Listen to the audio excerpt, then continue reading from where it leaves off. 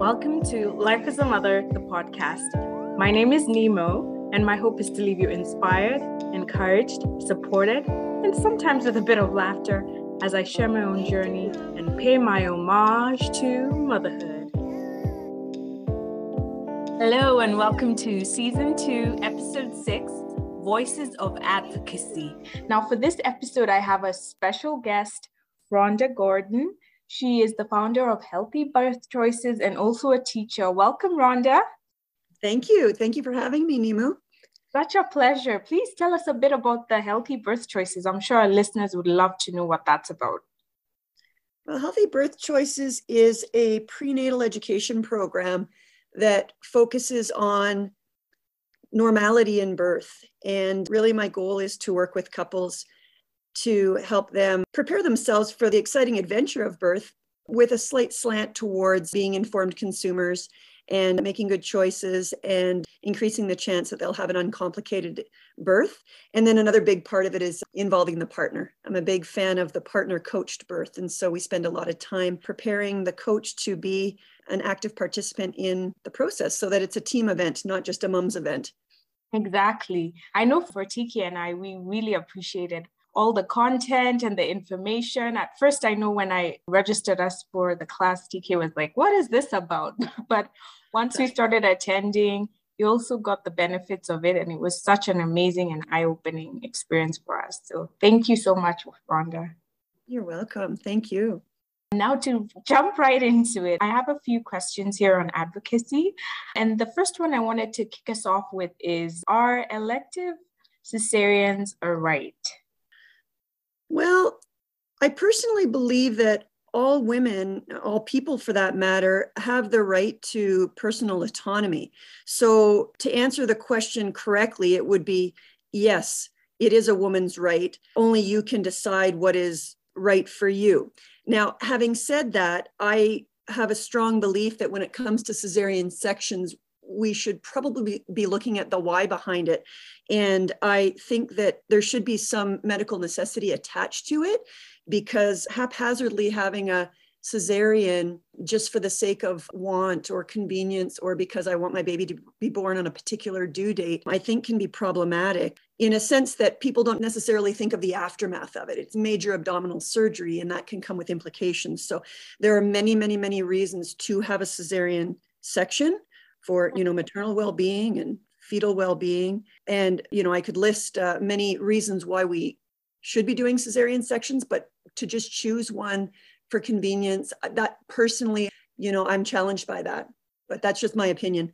And that's fair. I remember even when we took the class, I remember watching a video about the cesarean procedure, and I was so shocked, like seeing them take out the body parts and all that went with it. For me, it was very scary to see. And then I ended up getting a cesarean section myself. And I do know that the healing takes quite a bit of time. So it's one thing that someone should have to think through really well before jumping to that conclusion. Yes, for sure. And I think that, thank God we have cesarean section, right? Yeah. It's important to acknowledge that. But this idea that, people can just sort of say, that's what I want because I'm afraid of birth, or I don't, want to experience crowning, or, I don't want it to ruin my lady parts or whatever it might be. I think we really have to think through and make an informed decision about that and talk about the aftermath of it and the potential risks to it, right? Right. Yeah. Yeah, informed decision. I like how you put that. I know in one of the studies, it was saying like countries like in Brazil or wherever, they always tend to choose the CS route just because of aesthetics. So I don't know. Yeah, different places around the world, Nemo, have a very different take on it. And most cesareans in Canada, I think today, are coming with some kind of belief that there's a medical reason for it. You've got a baby in distress, you've got placental previa, you've got transverse lie, or maybe a footling breech baby, or a woman who has toxemia, or maybe somebody who has trauma. They're a survivor of sexual abuse or whatnot. And so they make that choice. And again, these are all very valid reasons. And in Canada, it's about a 33% cesarean section rate. But you are right. In other parts of the world, some have much higher rates than that, like 50 plus or even 75% plus cesarean section rate. And then you've got other parts of the world, like the Scandinavian countries, that have an extremely low cesarean rate of about 10%. Right. That's fascinating, right? So it's part of the culture too. It's part of the culture and how our medical professionals are trained and what we perceive as dangerous and risky and all of that. Like, it's a very complex question. It's a very complex situation, and it's very personal because every situation is unique. Eh? Yeah, every decision is unique too. So a lot of thought and consideration goes into this for sure. Now, as far as epidurals, can I, for example, overrule my doctor if they refuse to administer an epidural?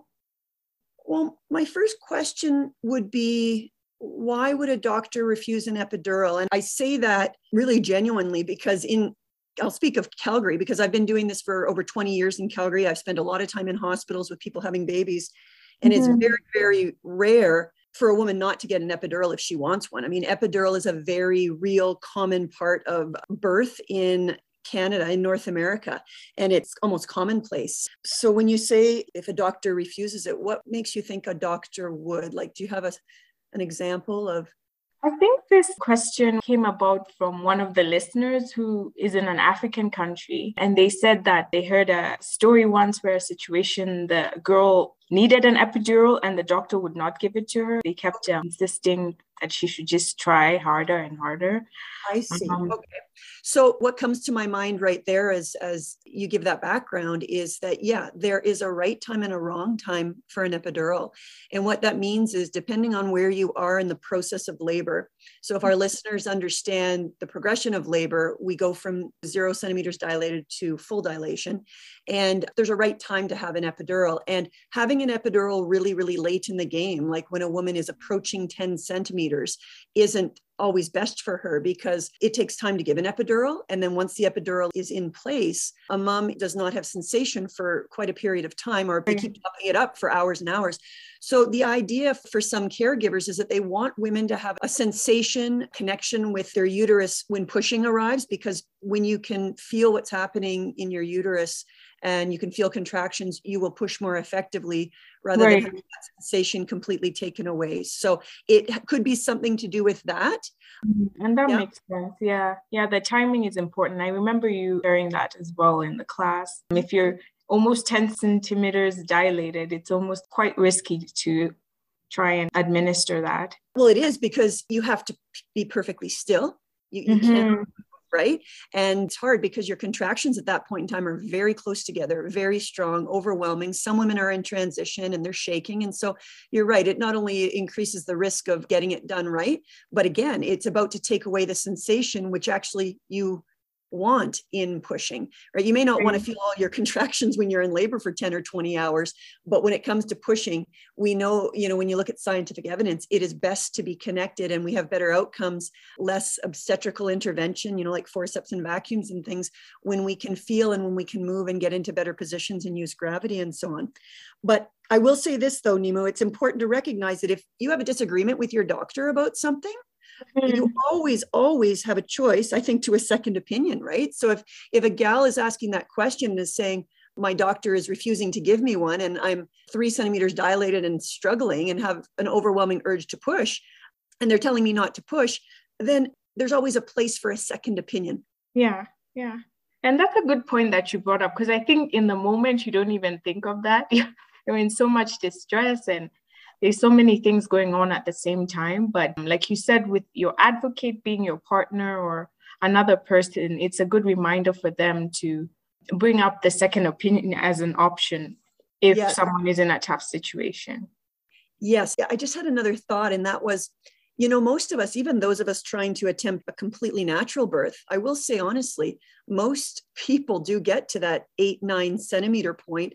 And even when it's not what we want, many of us are asking at that point in time, I think I'd like an epidural now, right? And it's not that you really want an epidural, it's just that you're tired of what you're feeling and it's overwhelming and the fatigue is setting in and you can't imagine going on.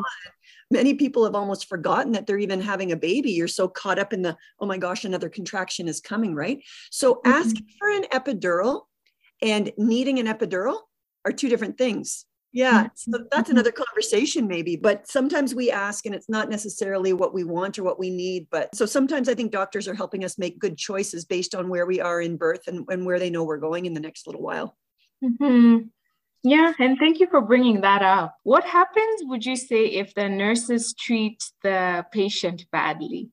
Ooh, well, there's always a charge nurse. I mean, I'm speaking from what I know here in, Alberta hospitals in North America. I mean, every maternity ward will have what's called a charge nurse, somebody who is not assigned to rooms, but somebody who is overlooking all of the nurses doing their jobs. And, I've seen this in my own experience, not my personal experience, but my experience with other couples where there has been conflict or there has been personality challenges or there has been a very, very strong difference in philosophy.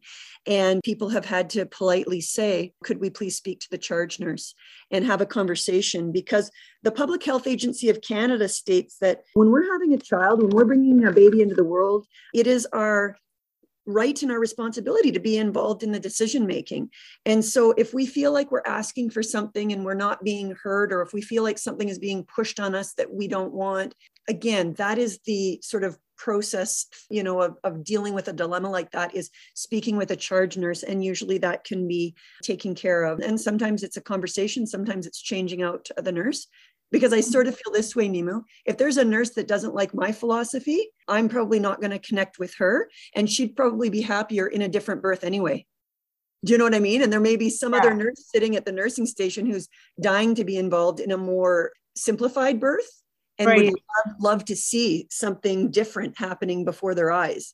You know what I mean? So yeah, I know what you mean. And I think too, it's important that people remember to be kind and respectful no matter the situation. I do remember you sharing in our class that when you get to the hospital, just remember to be respectful. If someone angers you, just try and bring it up in a respectful manner. And that could also help reduce the friction in relationships that are not so positive.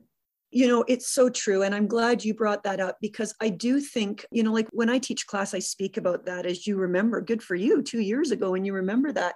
We teach people about it's not us against them.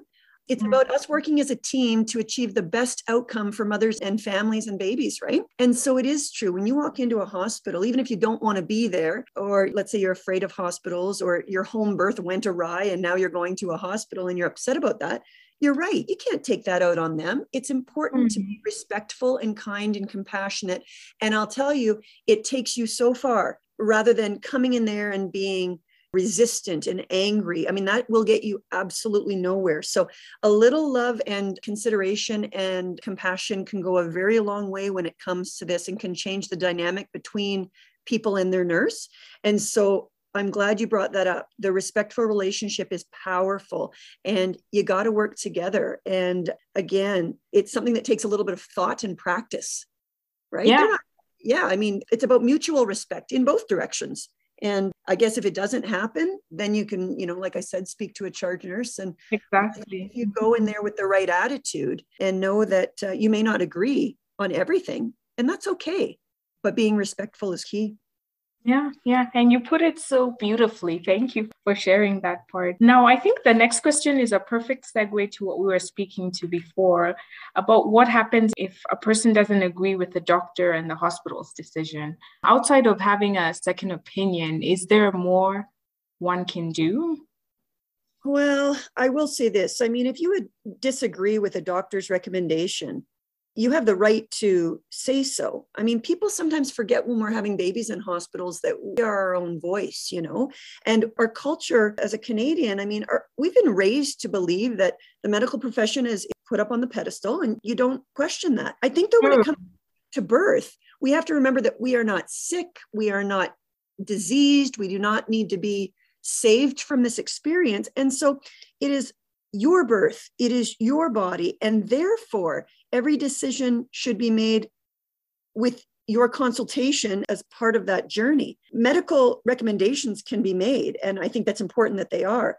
However, in the end, informed consent has to be given. And Nimu, how can you give informed consent if you have no idea what they're talking about? Which is why I'll put in a big plug for getting educated. Right. And I think you're right to say that the medical profession is put on some sort of pedestal because it's a very contentious issue. Like, do I question what they're saying? Do I not? I mean, they went to school for it. What do I know? So a Right. lot of people feel hesitant to bring up their concerns. But like you said, it is important for people to agree to whatever is being done, not just agree blindly, but to understand that what is happening to their bodies and make an informed decision. Yes, because the biggest thing is, Nimu, we have to live with our experience. And when I say we, I mean the person going through that. So you as a mother need to know what's happening, understand what's happening, and I believe agree to what's happening because you are the one with the experience, and the choices that you make are going to impact your life. And you are the one that leaves the hospital and takes that home with you. Like, think about it like a little backpack. You take your experiences with you, good or bad. So that's why it's not the doctor or the nurse that takes your experience home with them. So that's why we need to be part of the conversation, because it's happening to us and we live with the implications of those experiences. And again, I'll say on the good side and then on the bad side also. So it kind of sticks with you for life, right? So we have to be involved, because who can make choices for us that are best for us? Not a complete stranger necessarily. I mean, unless it's a medical crisis, that's a whole nother story. But in terms of little decisions here and there that can impact us emotionally and can really change the trajectory of our birth, we got to be involved in that, I believe. Yeah, I 100% agree with you there. And I hope this provides some sort of reassurance to the listeners that it is important for them to know, understand, and agree with whatever decision that is happening. Because like you said, you live with your experience. So yes. Yeah. And it's bigger than people think. Mm-hmm. Right? Bigger than people think, for sure. Yeah. Exactly. And so how do you advocate for yourself in the delivery room?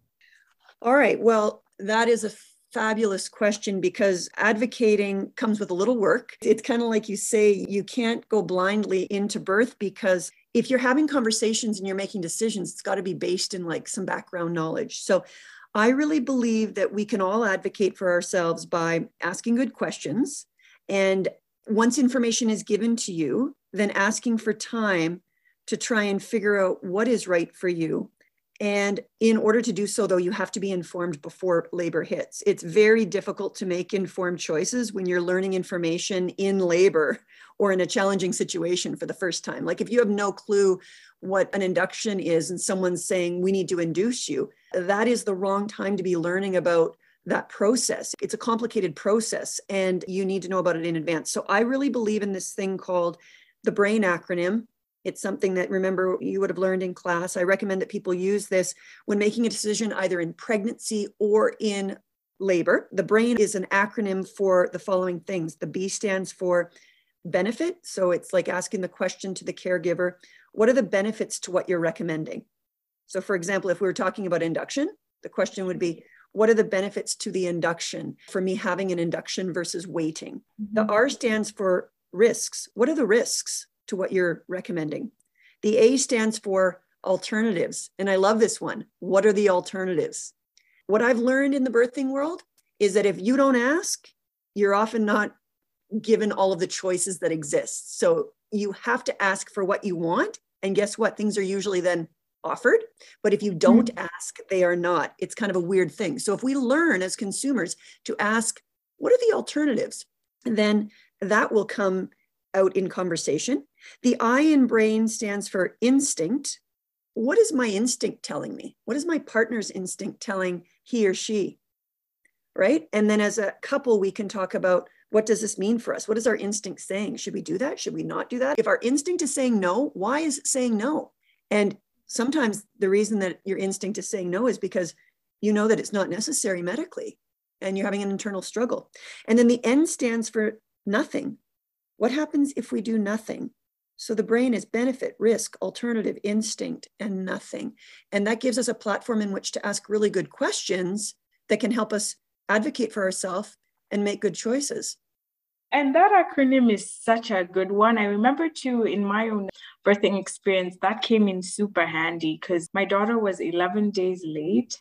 So when the induction was done, I kind of understood why it needed to be done. And even before we went the CS route, there were lots of options that were given to me before we finally did the emergency C-section. And I was so thankful that I had attended your class, because otherwise I'd just be making decisions quickly and without knowing anything, right?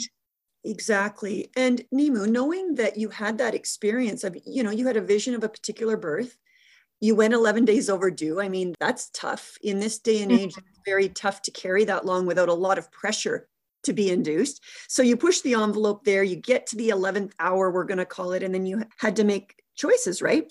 I love that you say that what you learned in class helped you to navigate through the system and make choices and ask questions and do what needed to be done out of love and protection for your baby, right? And in the end, it's not always the path we want to take, but sometimes the path chooses us. And what I hope always for my couples is that in the end, you get to the point where even in your situation where, you face induction and then you eventually end up in an emergency C-section, you can come out the other side and make sense of it and say, I understand what happened. And guess what? I still feel empowered by my birth, because people don't think those two things can go together. People don't think that you can have a challenging birth experience and it still be rewarding or positive or empowering. And when I listen to you, correct me if I'm wrong, I feel like because you were involved, you still feel like that was, a positive, beautiful experience, even though it wasn't necessarily the plan. Yeah, I would have to agree. And I mean, the hospital was so good with giving us time with each option they gave us. They gave us a few minutes to discuss it, think it over. Like, it was never rushed. So for that reason, I felt very positive with the outcome. Good. That's good. Mm-hmm.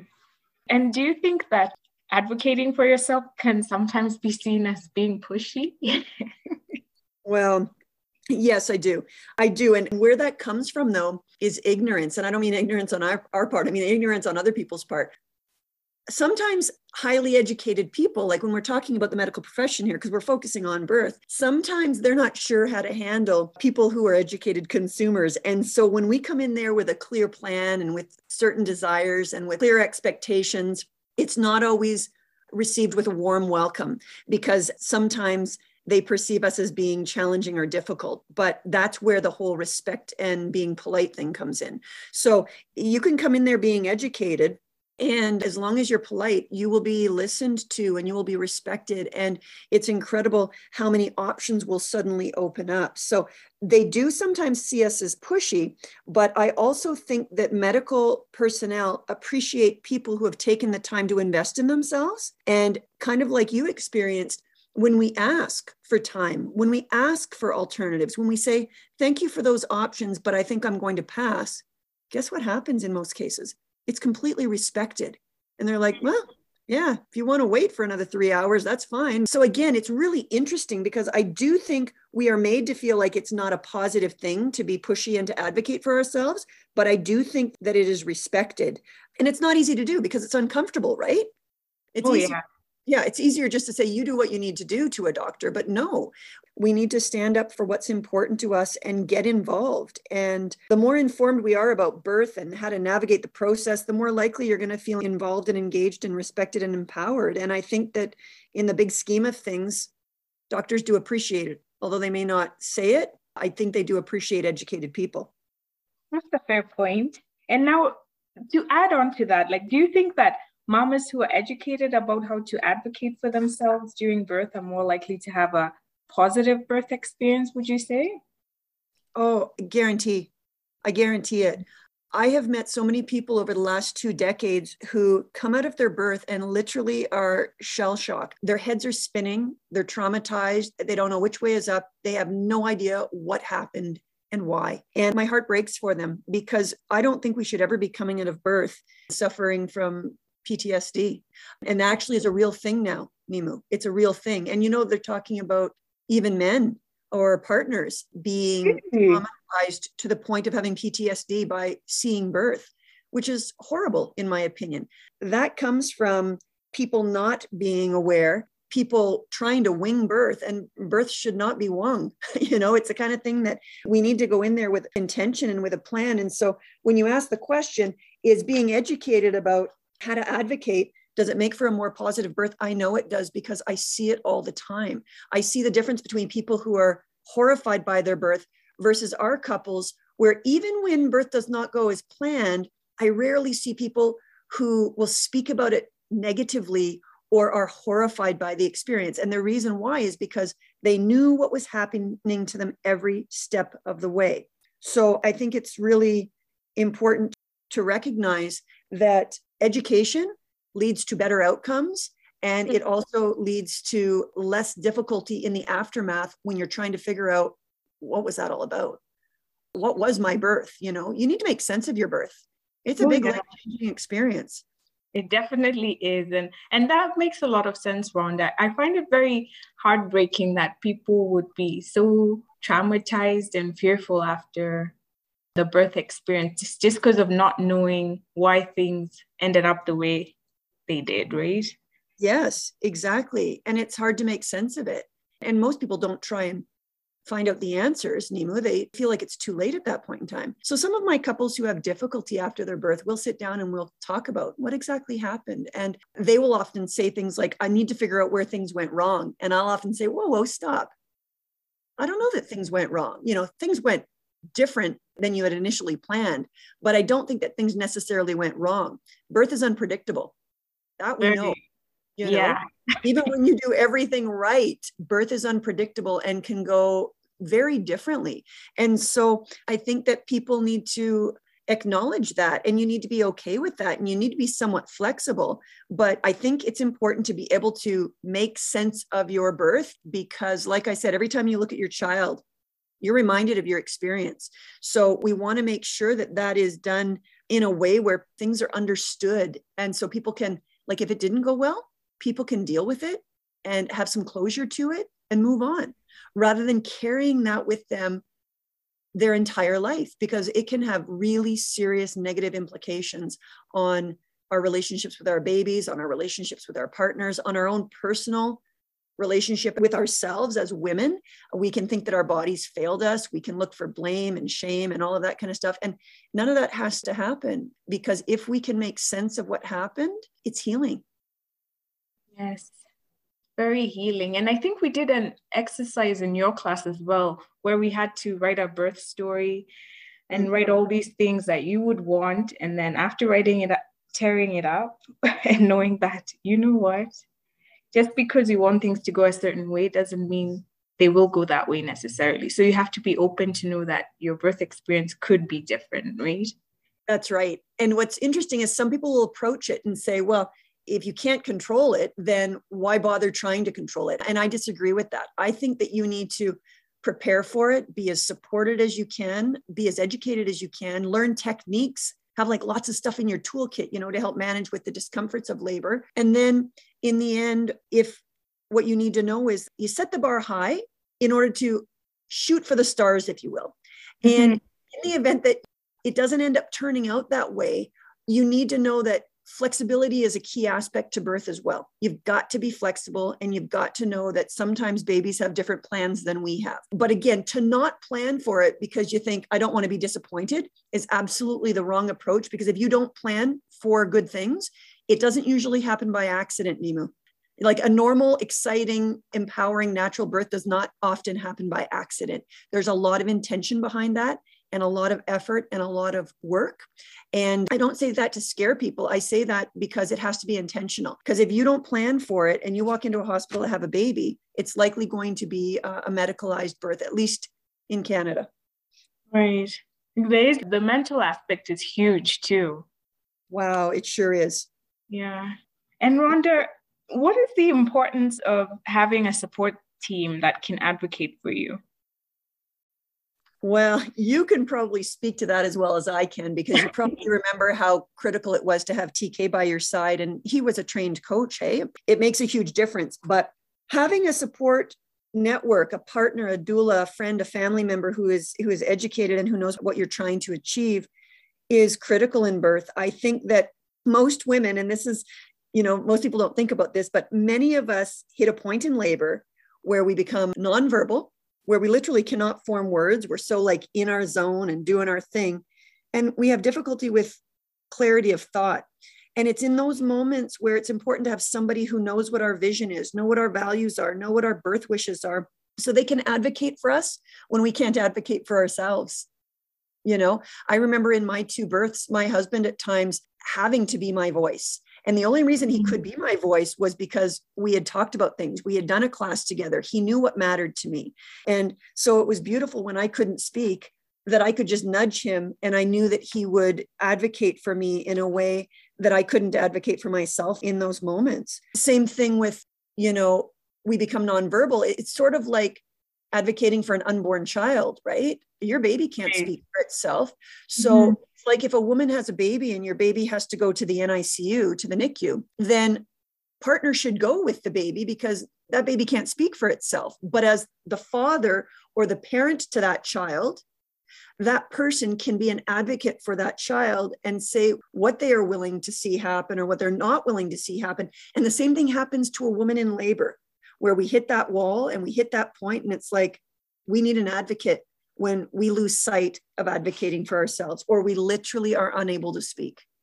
And I think you're right, because for me as well, TK was a huge help on that front. At some point, he became my voice too, because you're right. You lack clarity at some point down the road as you go through the birth experience. And when I speak to some people, they say, oh, I don't see the benefit of taking a class. We're just going to go and just wing it. Like, it's a waste of time. But for me, I think it's a big benefit to have both partners or someone supporting the mother as she goes through the birthing experience.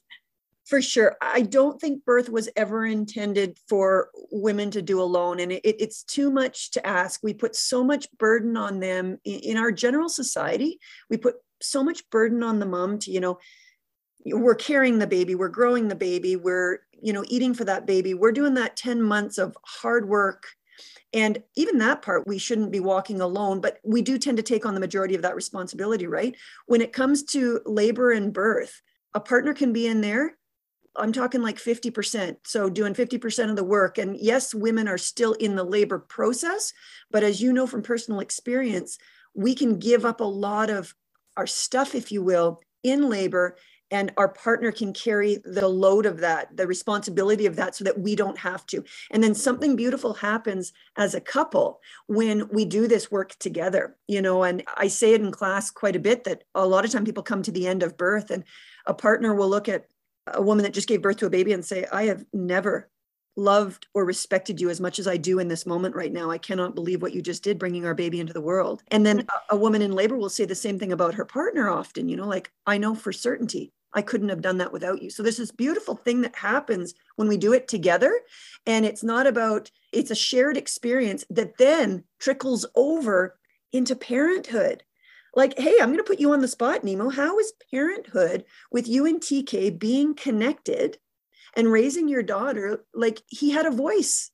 He knew his voice already, right? So did it change, do you think, who he was as a father in terms of had he not been, involved or educated? I think it enhanced his involvement as a father. Like, he's very involved and he likes to understand and know things. So I think it's been a very, very, very great experience. I have no complaints. Good. I'm glad. We may parent differently, but he's definitely involved. Yeah. Yeah, that's a blessing in itself, right? Because again, I sometimes think that's why we, when you have two parents, again, you get two different perspectives and they don't have to be perfectly aligned. I mean, yes, you have to come to some kind of agreement on how we're going to do things. But sometimes it's a matter of trying something suggested by someone else that you wouldn't have done because it wasn't in your mindset, right? So there's value when people unite, but also you run the risk of conflict as well in terms of not agreeing. But that's not a bad thing, right? We need to learn how to communicate and try different things. Mm-hmm. And I think conflict is healthy, right? It's important to have that back and forth and exhaust all options. That's right. For sure. Within moderation, hey? Yeah, within moderation. Now, for my last question here, is an infection after birth considered negligence? And what happens if a mistake that is made negatively impacts a patient? And the reason why I put down this question is because I was talking to a family friend and her birthing experience sounded so painful, like So she gave birth. She had severe tearing. With that, they stitched her up. And then a couple of weeks after, the stitches came undone and they tried to fix it up again. And then something happened again and she had to go to the hospital. And I was thinking, what? Like, how many things can happen? Yeah. Well, okay. I will speak to that in a moment, but I'll first say this. This is one of the reasons, Nimu, why I am such an advocate for optimal birth. And when I say optimal birth, what I mean by that is lower intervention birth, an empowering birth, right? And the reason why I believe in it so much is because exactly what you're speaking about there. So many of those things that happen to people often happen based on decisions that are made in their birth and the slippery slope of intervention, right? One thing leads to another, leads to another, leads to another. So for example, a woman who gets an augmentation or an induction doesn't necessarily think, oh, this is automatically going to mean that I have an epidural, but they're not thinking about that because they're just thinking about the induction. So then the induction leads to an epidural, and the epidural comes with some other things that people don't talk about, like catheters and other narcotics and so on. And now I don't have a sense of feeling down there. So I lose my freedom of movement and I have to be hooked up to machines and fetal monitors full time, and everything changes. And because of the decisions that we make, it often leads to a lot more intervention that ever needs to happen. So when I hear you tell that story of that gal, it makes my heart break because I can see where things could have gone differently. Of course, you can't say that to a person when they come to the end of their experience and say, you could have made different decisions that didn't lead to that. Like why women tear, there's a lot of reasons for it, but oftentimes it has to do with the positions that we're in, the way that we're pushing, and whether or not we're connected to our perineum. Like, can we feel what's happening down there or not? And you'll remember in class how I teach a lot about that, being connected with your body so you can feel what's happening, so you can change what you're doing amidst that feeling, right? So you don't push as hard as you were pushing earlier when it comes to crowning, because that's where we often will tear. And I'm sorry if I'm getting too personal here, but the decisions that we often make because we handed over our power to someone else and said, hey, doc, take care of me in my labor. And then these things happen. And then the aftermath can be difficult, like this gal that you're speaking about. And it's heartbreaking because, yes, you want to look at it like, hey, this was not normal, and I want to blame someone for it. But in fact, these are risks that exist when we walk the path. And that's why I say to you, we need to have conversations to say, what are the risks before I delve into something, right? Before I make a choice about something, so that we're not necessarily running into these challenges in the aftermath. Now, going back to your original question of, is that negligence? Well, I mean, I'm no lawyer, but there are so many variables leading up to every situation that for a mother to have an infection, is that somebody's fault? It's many, many factors. It's a lot of different choices, both on the medical people's part and the laboring woman's part.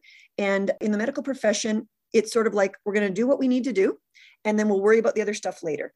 Okay. So like if a woman tears, we'll fix it up later. If a woman ends up with an infection, we'll worry about it later. My best advice to people is try to stay out of a lot of intervention, and you won't end up with some of those complexities. Now, sometimes it's unavoidable. You ended up with an emergency C-section, right? You know what that looks like. That's major abdominal surgery.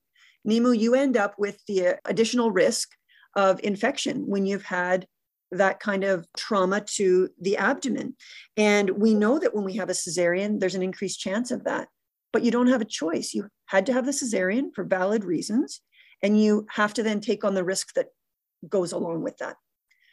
You know what I'm saying? So it's one of those things. Is somebody negligent? I mean, there is negligence that exists, no doubt about it. And how do you deal with that? Well, you deal with that by basically stepping into a situation where you connect with the advocacy representative from the hospital, talk through the birth, see if something went wrong.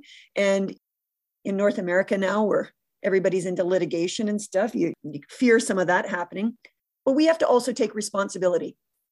It is not just about when a birth doesn't go right. That is not that a doctor made a mistake. It's a combination of we all contributed to the journey of it. And that's why it's so important to be informed and to have conversations in advance and to be educated in advance and to take a class.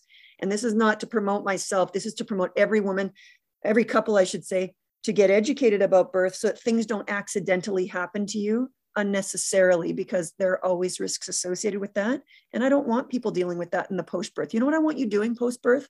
Snuggling in bed with a brand new baby, figuring out how to breastfeed, enjoying those sensitive moments, those sensitive first days and weeks.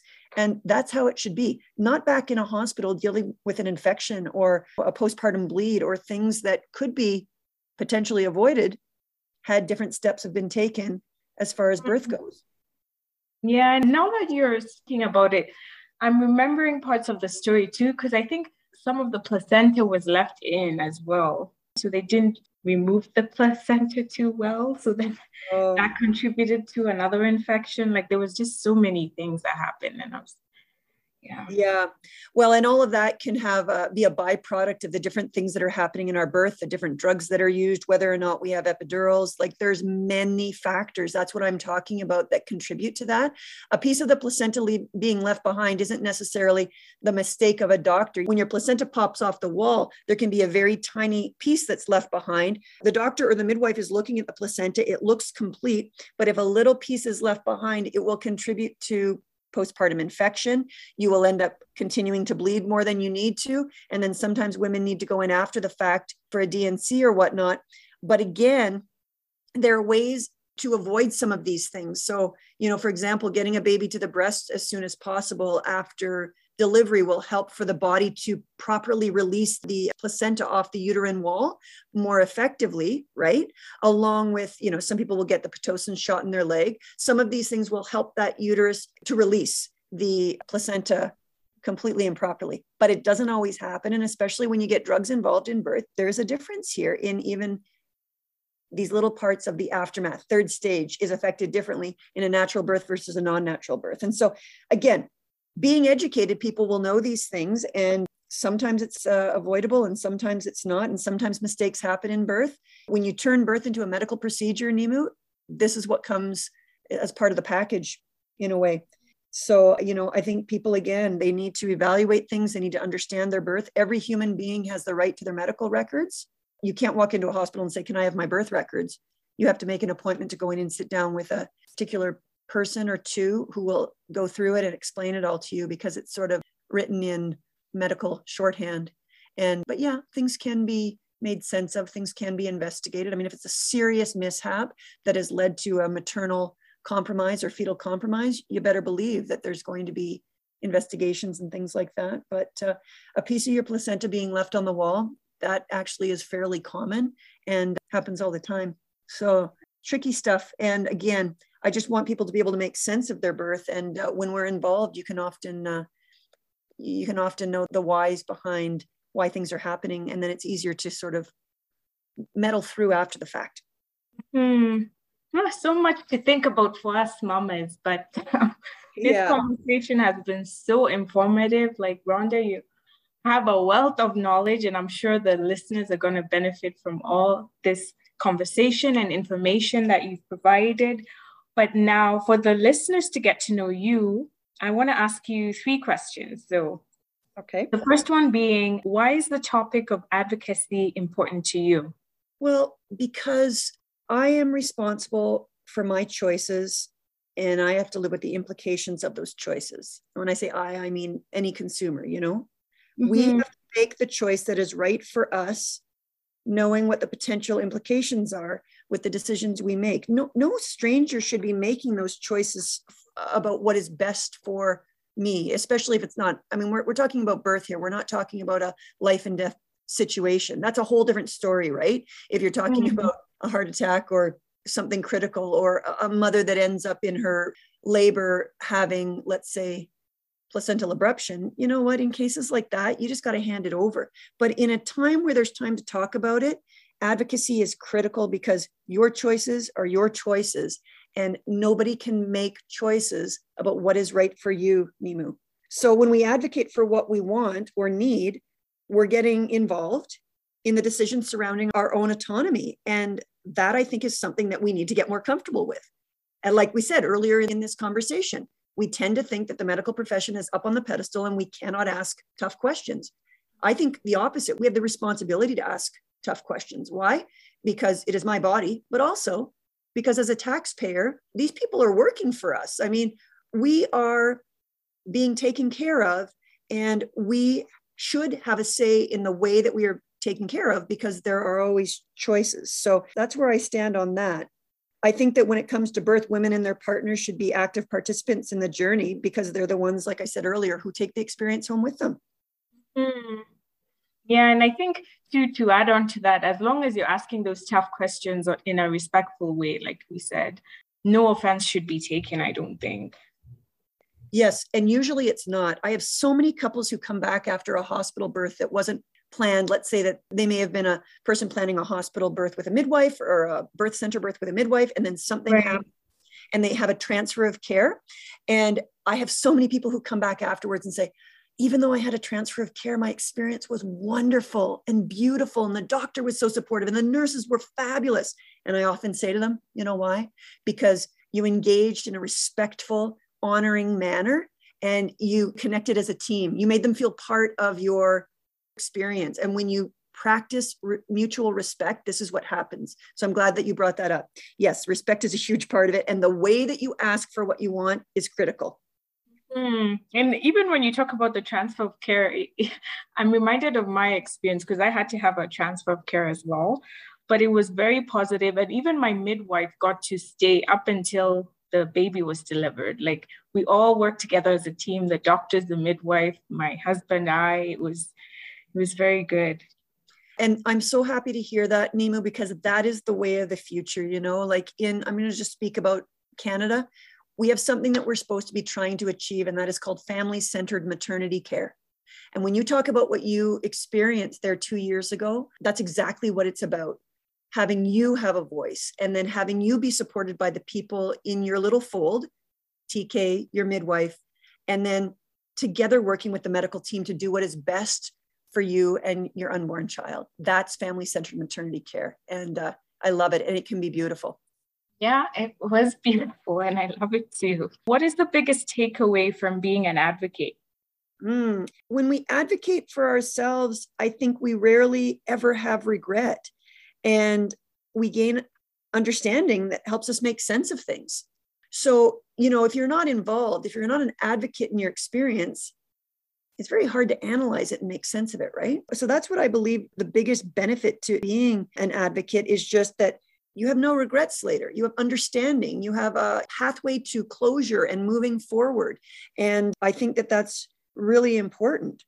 I mean, walking away from any medical encounter without understanding, you know, is difficult. And it can lead to a lot of uncertainty and finger pointing and shame and blame. And, you know, I mean, I've even had experiences with couples who had midwives where their birth did not go well. Like, they maybe had a home birth with a midwife, but where things didn't go well and they really struggled with maybe the way that they were managed or a certain something that came up, and they carry that with them, you know? And so having conversations after the fact to make sense with a listening ear, somebody who's knowledgeable about this, can help to even correct some of that. And I've had the pleasure of sitting with couples and saying, well, hey, you know, that midwife did what she needed to do. Or, hey, in your situation, Nimu, your doctor doing an emergency C-section was obviously necessary for these particular reasons. And when we can't make sense of our own birth, I highly recommend that people sit down with somebody who is knowledgeable and talk about what happened so they can make sense of it. And the more involved you are, the more of an advocate you are, the easier that is to do. And sometimes you don't even have to do it with somebody else after the fact, because you can figure it out on your own, right? So advocacy is really underrated, and it's so important in birth. Love it. Thank you, Rhonda. And my last question here is, what are some things you have had to unlearn? Ooh, that's a big question. I think if I had to put my finger on a couple of things, I would say that you cannot control every aspect of your pregnancy and labor. Okay. When I was first trained 23 years ago now down in the States to become a prenatal educator, I came back thinking that, you know, everybody could and should have a natural birth. If they were trained properly, they could and should have a natural birth. And boy, I had to unlearn that. You can do everything right. You can take the best class. You can have the best support. You can have the most educated partner. You can have the most expensive doula. You can do everything right, and things may still turn out very differently. So we need to understand that we can't control everything when it comes to giving birth. There are too many factors. the baby being one of them. The baby has a plan that maybe isn't the same as ours. Yeah, so they have a mind of their own, even at that age. That's right. We learn things about our baby's personality even before they're born, don't we? Yeah. I also think another thing that I've had to unlearn is that, and I mean this very respectfully, that the medical profession doesn't always know what is best for you. You know what is best for you. And decisions made about mothers or babies, unborn babies or newborn babies, should be made in consultation with families. So when I was growing up, I believed that the doctor was always right.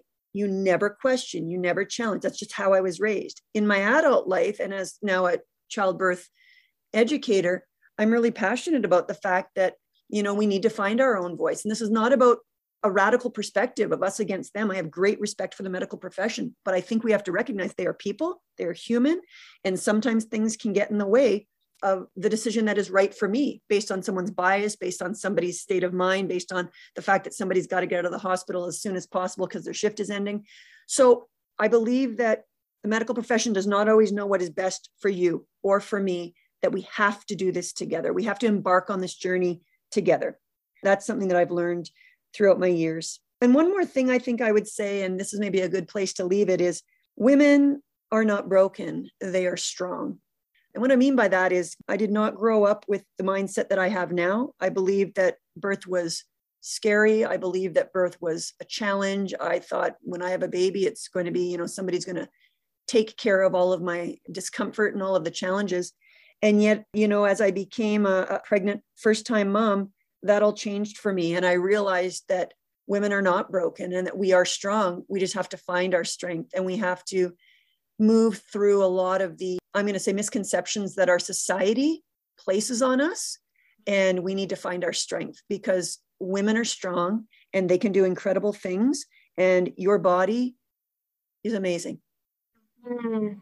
And I love that for the ending. It's such a beautiful way of how to express women and their capabilities. I love that. Women are not broken. Women are strong.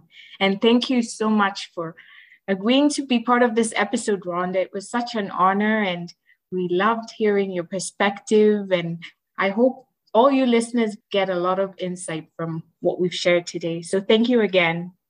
It was my honor to be here. Thank you, Nemo, for connecting. It was wonderful to hear your voice. And to all of the people listening out there, I wish you well and I wish you the best. And know that you always have a cheerleader over here in Canada rooting for you. Thank you, Rhonda. And again, if you want to reach out to Rhonda, remember Healthy Birth Choices. I believe there's a website you can go and see her contacts. So yeah, feel free to use the resources that are available. And Rhonda is a great resource for every one of us. So thank you again, Rhonda. Thank you, Nimu. Thank you for listening to Life as a Mother, the podcast. Please share with a friend, subscribe, and leave this mama a review.